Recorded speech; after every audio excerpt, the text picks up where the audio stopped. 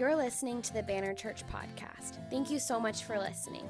For more information, visit us online at thebannerchurch.com. Hey, I want to make a special introduction this morning. Really a privilege here. If you've been seeing us online or you came in and saw posters or the thing on your seat, then you probably know it's Feed One Sunday. If not, you now know it's Feed One Sunday. And we really have the awesome privilege to, and you might have not even known this when you came in, that you have the privilege this morning to change a child's life forever. But we have a special opportunity to hear from an incredible guest speaker and an incredible pastor who's really blessed us and blessed Katie and I. And I believe he's going to encourage your heart this morning. And that's Pastor Chris Songskin. So would you do me a favor? And did I add another one? What is it?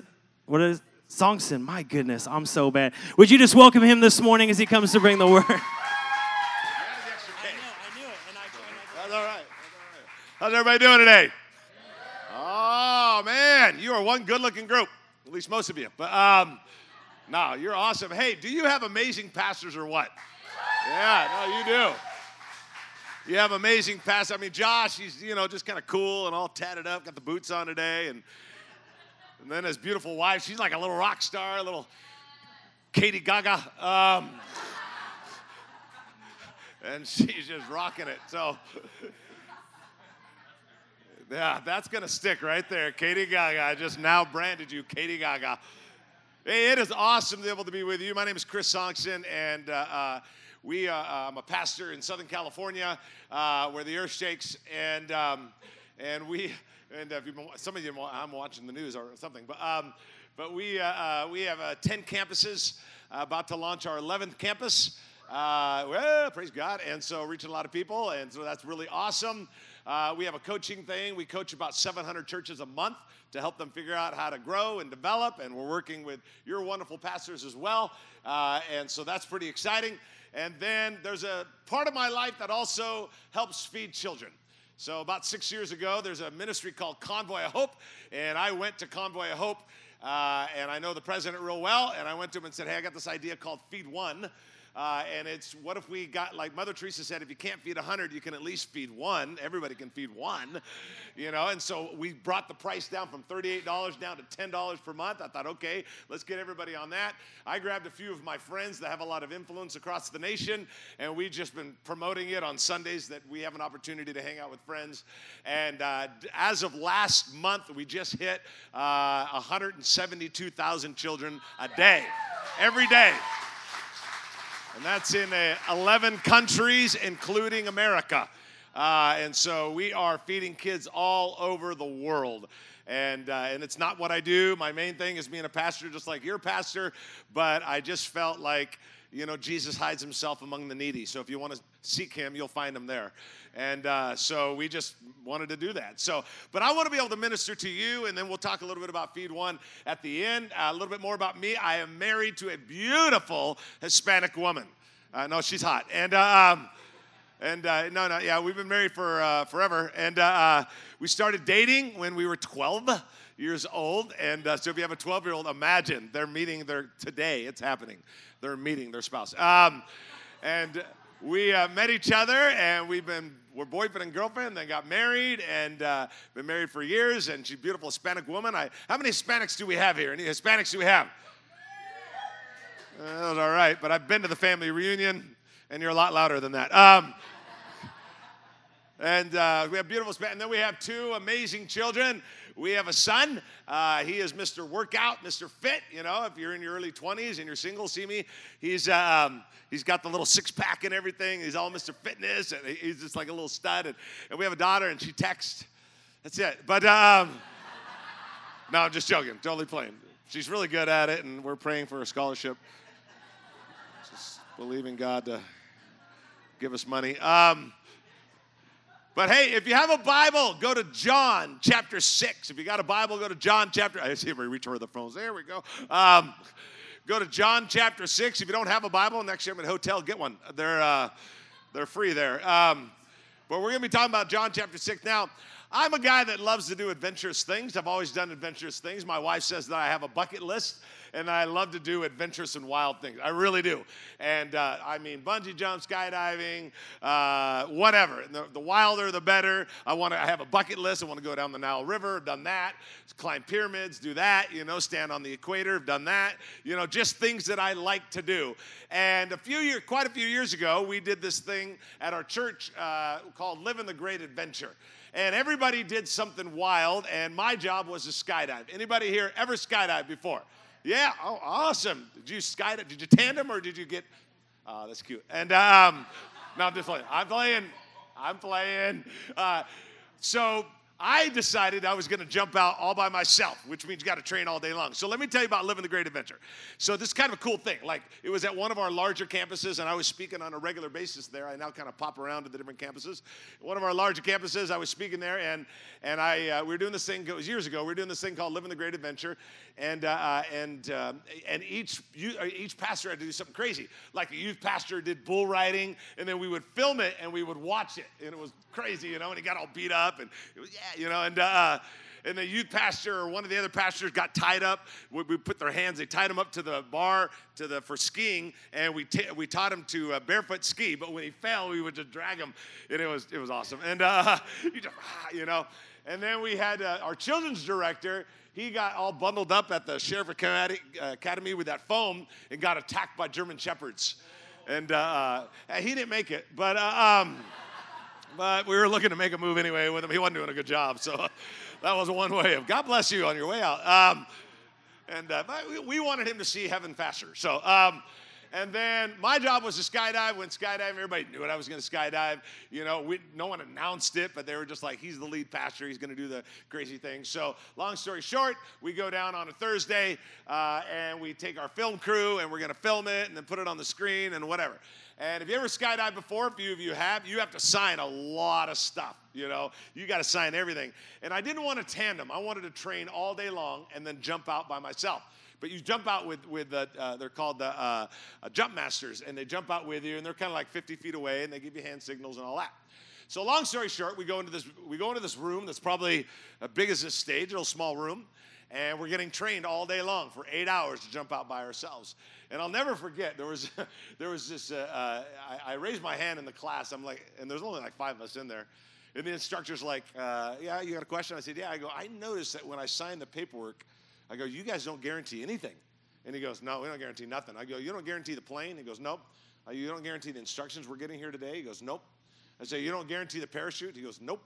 I said, you don't guarantee the landing? He goes, oh, no, we guarantee you'll land. That's what he said.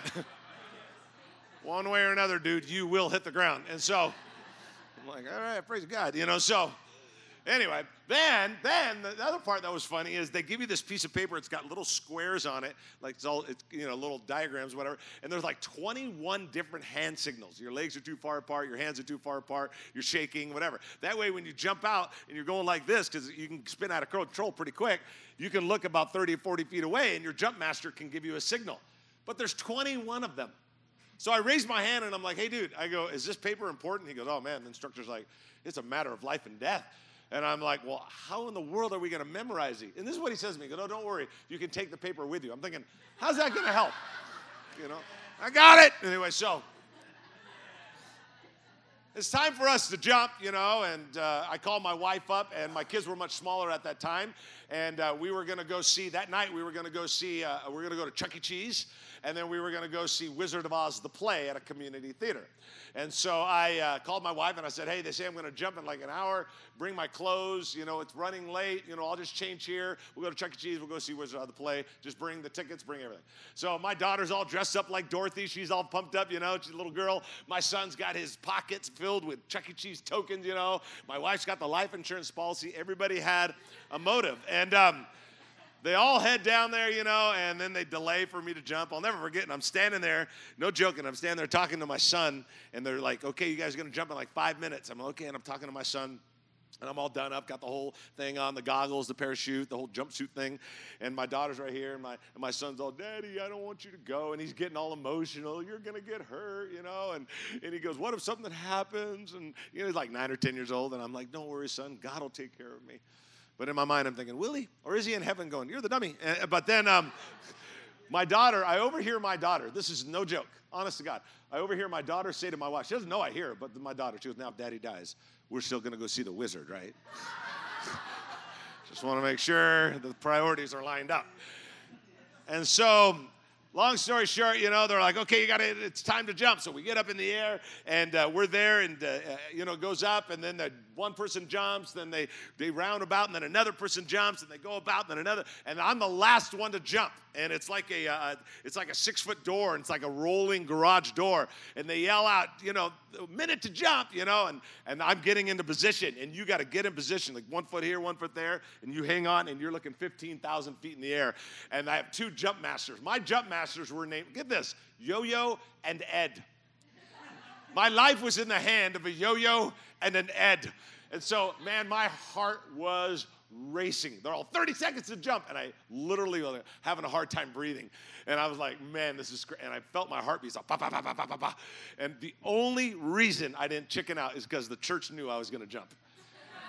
It was ego. It was pride, But there's a scripture, if you don't know, it says pride comes before a fall. It was about to happen. And so I'm standing up there, and I looked at Yo-Yo. I'll never forget. They're all 20 seconds to jump, and I'm all, Yo-Yo. You got to yell because the door's open. And I'm hanging on like this. I'm all, Yo-Yo, I want you to know I'm really scared. And this is what he said. Don't worry. Me and Ed will be just fine. I'm like, well, I don't care about you and Ed. And so then it was time. Boom, I jumped, man. The court, everything open. It was an amazing thing, and it was an incredible thing.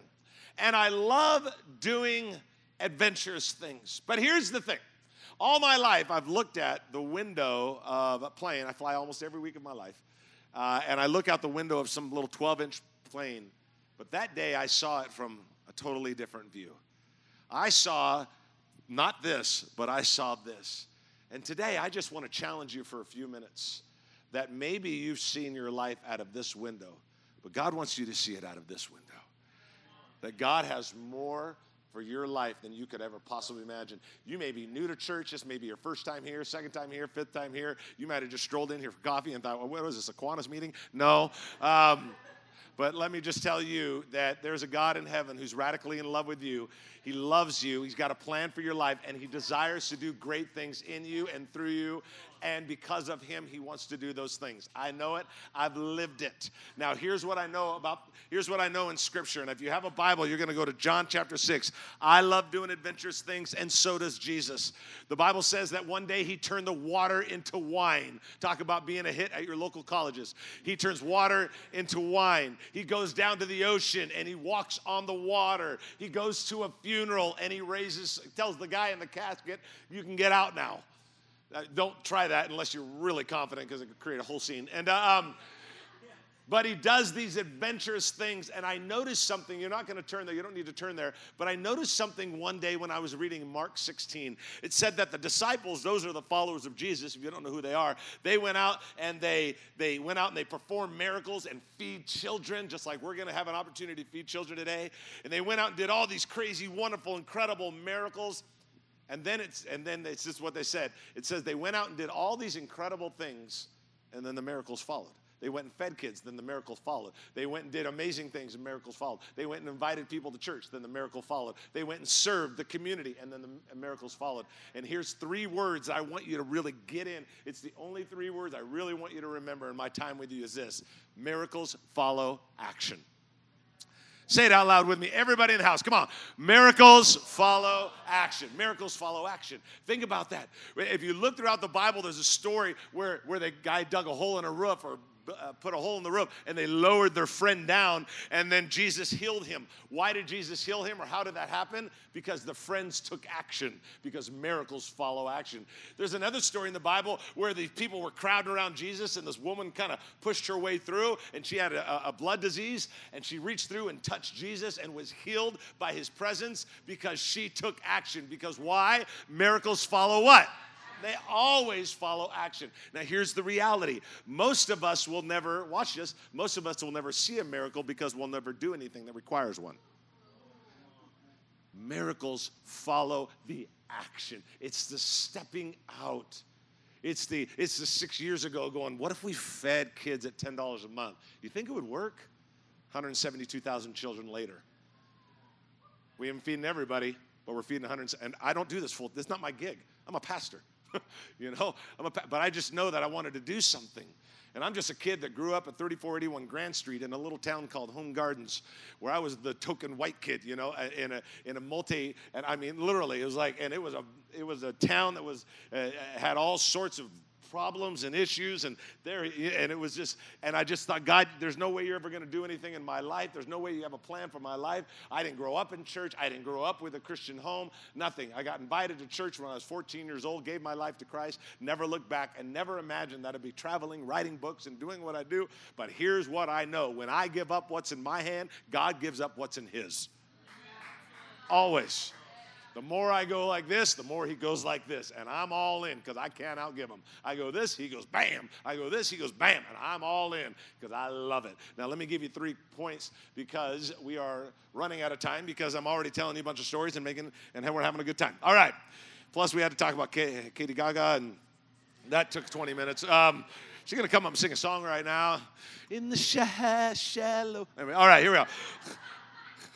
People haven't seen A Star is Born is going, what is he talking about? All right, here we go. I want to give you 3 thoughts today that I think you might want to write down. You remember 70% more if you actually write it down. Let me give you thought number 1. Jesus loves to do miracles. Say that out loud with me. Everybody in the house. Jesus what? Loves to do miracles. Watch the story in John chapter 6, verse 1. After this, Jesus crossed over to the far side of the Sea of Galilee, also known as the Sea of Tiberias. A huge crowd kept following him wherever he went because he saw the miraculous signs as he healed the sick. Then Jesus climbed a hill and sat down, and his disciples around him. It was nearly time of the Jewish Passover celebration. Jesus soon saw a huge crowd of people coming to look for him. Turning to Philip, he asked, where can we buy bread to feed all these people? Now, don't you love it when Jesus asks a question you darn well know he knows the answer to? I love it. It's not like he's going, I really don't have any idea. I am the Son of God, but I don't know. Look what it says. And this is one of my favorite parts, Pastor Josh, is he was testing Philip. For he already knew what he was going to do. Now, let me help you out. He's over there. It's teaching at a site called Galilee. He's over here teaching. And he's teaching, and you can get food in this Galilee area. I've been there personally. You can get food there. It's the villages there, whatever. You can get food there, 2,000 years ago. And then he gets done teaching, if you follow the scripture, and he goes on a walk around to the other side to Tiberias, by the way, is an 8-mile walk. And he basically says, here's part 1 of my message. If you want to hear part 2, walk with me 8 miles. If I told you guys, hey, you want to hear part 2, walk with me 8 miles, you wouldn't walk 8 feet. But they walk 8 miles to hear part 2 of his message. Now, in Tiberias, you can't get food. There's no villages. And it's very dangerous to walk back when it's dark. In one other portion of Scripture, it says it was dark, and they couldn't walk back. So the disciples come up, and they're like, you brought us all the way over here to Tiberias. There's no food over here. There's no villages over here. There's nothing. We can't buy anything. It's too dangerous to walk back. Now what are we going to do? And then it says he was testing Philip, for he already knew what he was going to do. Isn't it interesting that Jesus took them out of the comfort of Galilee to a place where they had to trust him in Tiberias? Very interesting that he moved them over there because he wanted to say, I need you to trust me. Most of us in here have no idea when Jesus prayed the prayer, give us this day our daily bread. There ain't probably one of us even thinking about how am I going to eat today. It doesn't even cross our mind. We're just going to whip out our debit card and go wherever we want to go. But there's so many people on the planet. Even then, they had to say, he brought them to a place at Tiberias where they had to trust him. God, you're going to have to come through. And what's going to happen for you to come through? And so here's the thing. He brings them all the way over. And why does he bring them all the way over? Because he loves to do miracles. He sets the stage because he loves to do miracles. I've seen him do it over and over. I watched him do miracles in people's lives. When my kids were really small, my wife and I, they were just maybe 5 and 4 years old, had never been to Disneyland. My wife and I saved up to about 20 grand, so we had enough to get in. And so we went to Disneyland, and never forget it. We got off the Pirates of the Caribbean, and there was the haunted house was right there. And I told my wife, "There's no line at the haunted house because everything's about no line." So I'm like, "There's no line. Let's go get in line." She's like, "No, we can't go in the haunted house. The kids, they're gonna get scared." I'm thinking, it's the haunted house. How scared? It's Disneyland. Like Mickey with one ear. I mean, how frightening could it be? And so she's like, you go on it and you take the kids. We can do it, Dad. We can do it. So we go on the haunted house. We're going through. If you've ever been on it before, you get to a place where you see yourself in a mirror, and there's like this ghost with a top hat dancing behind you, but you can't see it, and it's kind of weird. It's just a little trick. That's where my kids lost it. They're screaming. I'm like, you got to stop crying. Mom's going to kill me. And they're just going nuts, and they're screaming. And I had to turn it into a leadership lesson. So I was like, this is what happens when you don't clean your room. And just. So then we finally get out the ride, and they're crying, and my wife's like, I told you, and I'm like, well, we'll fix it, kids. And they're all cotton candy, and so we had about $2,000 left, so that was enough to get cotton candy. So we went up to the little cart there with the umbrella, and I go, I'll take 2 cotton candies and 1 lemonade. And I go, by the way, how you doing today? And she's probably in her 25 years old, girl behind the counter. This is what she said. I go, how you doing today? She goes, lousy. And I'm like, man, you're at the happiest place on earth, lady. And she's, I'm all, really? I go, well, you got a job, don't you? And she goes, I'm trying to find something positive because that's the kind of person I am. If you've met me, you probably picked that up pretty quick. And I go, well, you got a job, don't you? And she goes, yeah, but I don't like it. I'm like, you got a car to drive? Doesn't run good. I go, you got a house to live in? I don't like my roommates. My kids are all, can we go back on the haunted house? This lady's freaking me out. Now, I had an opportunity to talk with this lady, and I'd like to say, I led her to the Lord. Didn't lead her to the Lord. But I find myself in opportunities there all the time where I'm thinking, Lord, you love to do miracles.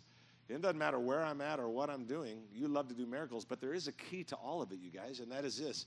Is that, put it on the screen for me, is that Jesus wants to use others. See, here's the thing. He loves to do miracles. This is the crazy part. He loves to do miracles. Are you ready for this? He just doesn't like doing them alone. That's the crazy thing.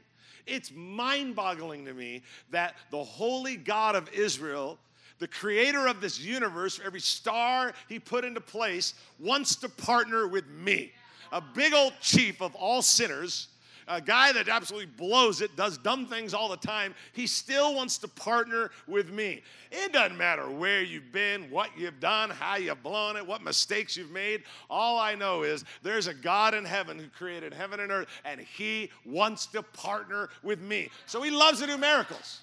He just doesn't want to do them alone. And so that's the beauty of it. So when I invite someone who is not really open to God or church, but they'll come to church. Maybe they'll come here. And they come and they sit down and maybe they find the Lord and they get better. That's the miracle. When I give, that's the miracle. When I serve, that's the miracle. When I feed a child, that's the miracle. I think we think miracles is, well, I'm blind, open the blind eyes. No. Some of the greatest miracles aren't the blind eyes and the deaf ears. I've seen that. But some of the greatest miracles is just bringing your next door neighbor to church. Because there's nothing greater than salvation. I mean, there's no greater miracle. Like, why would you save me, But he does that. And for 172,000 children this morning that woke up and ate a meal because 3 or 4 pastors 6 years ago got together and said, what if we got our friends all across America to start announcing it at churches? What if we just did that? For 172,000 children, it's a miracle. Jesus loves to do miracles. He just doesn't like doing them alone. He doesn't like doing them alone. Matter of fact, look what it says. Okay, let's pick it up at verse 7. Philip replies. Remember, Philip goes, where are we going to get food? What are we going to do? And he was testing Philip. Remember, they got no food. They can't go back to the village. And then it says, Philip replies, even if we worked for months, we wouldn't have enough money to feed them. Then Andrew, Simon Peter's brother, speaks up. There's a young boy here with 5 loaves and 2 fish. But what good is that with this crowd? Now, here's a picture of the scene. Jesus is standing there talking to Philip. He's like, man, we don't have no food. What are we going to do? Philip's freaking out. Jesus knows what he's going to do. He's going to work it out. Hold on. Andrew comes walking up. Andrew, one of the disciples, hey, I got a little boy here with a sack lunch. He's got 5 loaves and 2 fish, Now, time out. I wonder what happened behind the scene with Andrew and the little boy because, kids don't want to give up their food. I wonder if it was like, look, if you want to make it in the Bible, whatever. It's going to be a big book. You might want to get in it. Legendary. So they bring him up. They got the 5 loaves and the 2 fish. Now, here's the thing. Could Jesus have picked up a stick and turned it into bread? Sure. Could he have picked up a rock and turned it into a fish? Sure. Then why didn't he? Why just not do that? because he wanted everybody, including a little boy with a sack lunch, to be a part of the miracle working process. He wants everybody to be a part of the miracle working process. Don't want anybody to leave anybody out. He loves to use others. You know, I'm a good friend with a guy that used to be on your team here, Phoenix Suns. Now he's at the Lakers, Tyson Chandler. And I know his family. I baptized him, baptized his wife, dedicated his children. You know how hard it is to baptize someone that's 7'2"? You know what I'm saying? The guy's 7'2". I'm like, dude, just get in there and just fall over, and I'll throw some water on you. I don't have no idea. I had a hose, you know, just whatever. Literally, I had a crane in the name of the Father, the Son, and the Holy Spirit. It's a nightmare. But anyway, I remember many conversations with Tyson, you know, as he grew in the Lord and as he's continuing to grow in the Lord. And he played center for the Phoenix Suns, now plays for the Lakers. And all these conversations I would have with him. And even as an NBA star, you know, he's got a gold medal and all that stuff. And he even said to me, he goes, "You think God can really use me?" And I'm like, "God can use anybody, Tyson." He goes, "Yeah, but I'm nothing." He goes, "I'm just a basketball player." I go, "It doesn't matter if you're a basketball player or you're an insurance salesman or you sell cars or you work at a restaurant and you're a waiter, waitress, server, whatever. It doesn't matter. He loves to do miracles. He just doesn't like doing them alone." Think about it. He always, look Genesis to Revelations. I've read it a couple times. Genesis to Revelations in the Bible. He doesn't do things alone, ever. He always finds, he stopped the river from flowing. Yeah, after someone walked in it, held up their hand. Yeah, but that's because the friends brought him. That's why, because miracles follow. He loves to do miracles. He's just waiting for someone to take some action. I didn't think 6 years later we'd be going, "Hey, we're feeding 172,000 children." It's just an idea. That's all it was. He loves to do miracles. He just doesn't like doing them alone. Let me give you the third and final one is Jesus multiplies it. Whenever we partner with him, he always multiplies it. I don't know how he takes $10 a month and changes a kid's life forever, but he does. I don't know how when I tithe and I give that he just does miraculous things and blesses me black and blesses everybody else, and it's just awesome. He just does. And I don't know, like when I invite someone to church that I had no idea that all that would happen in that person's life, you know. Years ago, I invited someone to church, just a guy that invited. I ended up praying with the guy. I actually led him to the Lord. And now he's the #1 designer for churches in the nation. Owns a place called Visioneering Studios. And he designs churches. Done Cedar Furtiss Church, Andy Stanley's church, Joel Osteen's church. He's designing all these churches. And years ago, he didn't want anything to do with the Lord. But I didn't know. I just was inviting a guy I knew. I didn't know that he would become all. I had no idea. Jesus multiplies the effort. Look what happened in the scripture in verse 10 real quick. It says, "Tell everyone to sit down," Jesus said. Remember, he's got the little boy's sack lunch now. So they all sat down on the grassy slope. The men alone numbered 5,000. Then Jesus took the loaves, gave thanks to God, and distributed them to the people. Afterward, he did the same with the fish, and they all ate as much as they wanted. A miracle. Let's stop right there. Wouldn't you love to just buy $10 worth of grocery and feed your family until they can't eat anymore? Oh, thank the Lord. I pray over my groceries all the time. Multiply them, Lord. After everyone was full, Jesus told his disciples, "Now gather the leftovers so that nothing is wasted." So they picked up pieces and filled 12 baskets. Isn't that interesting? How many baskets did they fill? Anybody have any idea how many disciples there were at that time?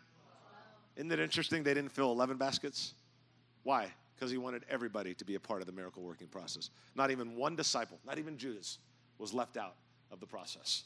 He wanted everybody to be a part of it.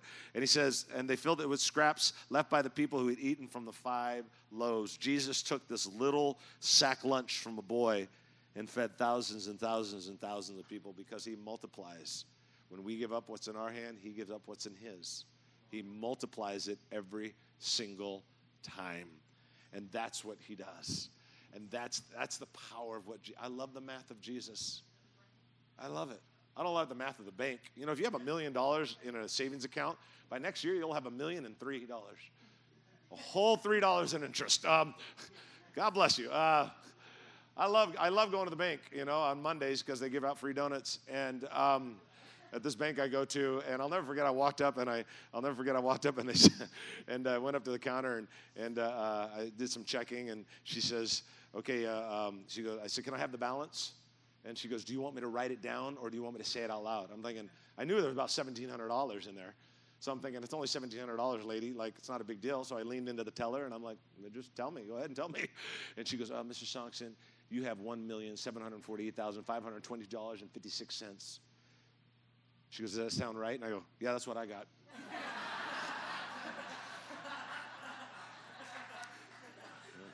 She said, can I do anything else for you? I said, I need a withdrawal as fast as possible before you people catch on. Because come sunrise, I'm going to Mexico with this money, and I'm out of here. Now, I don't love the math of the bank, but I do love the math of Jesus. He multiplies it. I'm telling you, he does it. You know, this whole Feed One thing, it started, like I said, about 6-7 years ago. Convoy of Hope is this massive ministry, and I went to the president, and I said, hey, I got this idea called Feed One. What if we, based on what Mother Teresa said, if you can't feed 100, then at least feed one. And what if we went around and got churches like, you took care of a kid at $10, and you took care of a kid. Maybe you could do 2, and you could do 1, and you could do 3, and you could do 1. Whatever. And then over time, that would just kind of turn into thousands, and it was just an idea. It's just an idea. You know, and it all started when I went to Haiti for the first time about 7, 8 years ago. Never forget, went on the flight to Haiti, and you ever been on a flight and then they go out to the tarmac and they wait for like an hour and a half? And they waited, and it got hotter and hotter. And it was like, you know, it was like we're sitting out there on the tarmac for 90 minutes. I remember on the trip to Haiti thinking, I'm going to miss my connecting flight in Miami. And so it was getting hot. It was getting hot in there, and everybody around me is getting negative on the plane. And I'm a pretty positive person, but there was a point where I was like, okay, now I'm getting upset, you know.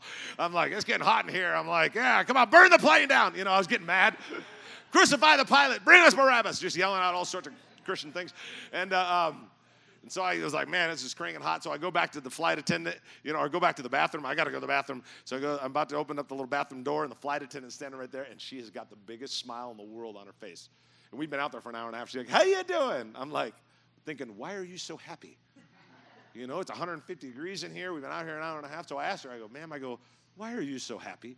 And she leans in. She goes, well, I'm not supposed to talk about it at work, but it's Jesus that makes me happy. Now, how do you think I felt as the pastor on the flight?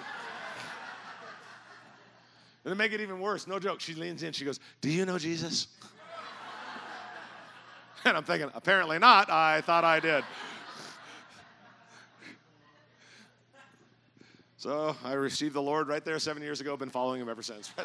She baptized me in the sink. And got to Haiti. I'm in Haiti. And we're going around, and we were already supporting as a church, our campuses and all of we were supporting. Long story short, walk into a room about this big. There's 100 kids in there in school, and they all got little uniforms on and all that. And I'm standing up there like this, and we were sponsoring every one of those kids to get fed. Because for $10 a month, you not only feed a kid, you give them clean water and a chance to hear about Jesus. In this case, we went the extra mile and bought them all uniforms. So they were all coming to school. You know, and I'm like, okay, so I'm standing up there, and the guy's interpreting in my ear, and the principal's talking, you know, and he's interpreting my ear. He's like, hey, the guy in the checkered shirt, he was talking about me. He said, he's a pastor of a church in America, and all these kids are like 6, 7, 8 years old. He's the reason why you're getting your meal today. And just as they interpreted that in my ear, all 100 kids jump up and ran towards me and tackled me. And I was at the bottom of this big old group of kids hugging me and kissing me and in broken English saying, thank you for our food. All it was beans and rice. That's all it is. That's all that they gave them. I did notice, though, I looked out the windows and I said, there were just little windows, and it wasn't like this. It was all cement. The windows weren't windows. They were just holes in there to get ventilation. It's a third world country. It's not like this. Get this out of your mind. And I looked through the quasi windows, if you will, and I looked around, and as I looked through the windows, I noticed there were kids all throughout there. And I said, hey, why aren't those kids in here? And you know what he said to me? He said, $10 a month. That's why they're not in here. And I go, why are they out there waiting? He goes, they're hoping there's going to be some food left over. And there wasn't. I got back on the plane, and I felt like God said, okay, you need to do something about this, Chris. And so I went, and I spoke to Hal, and I said, I think that God wants us to do something. And so we've been feeding kids ever since.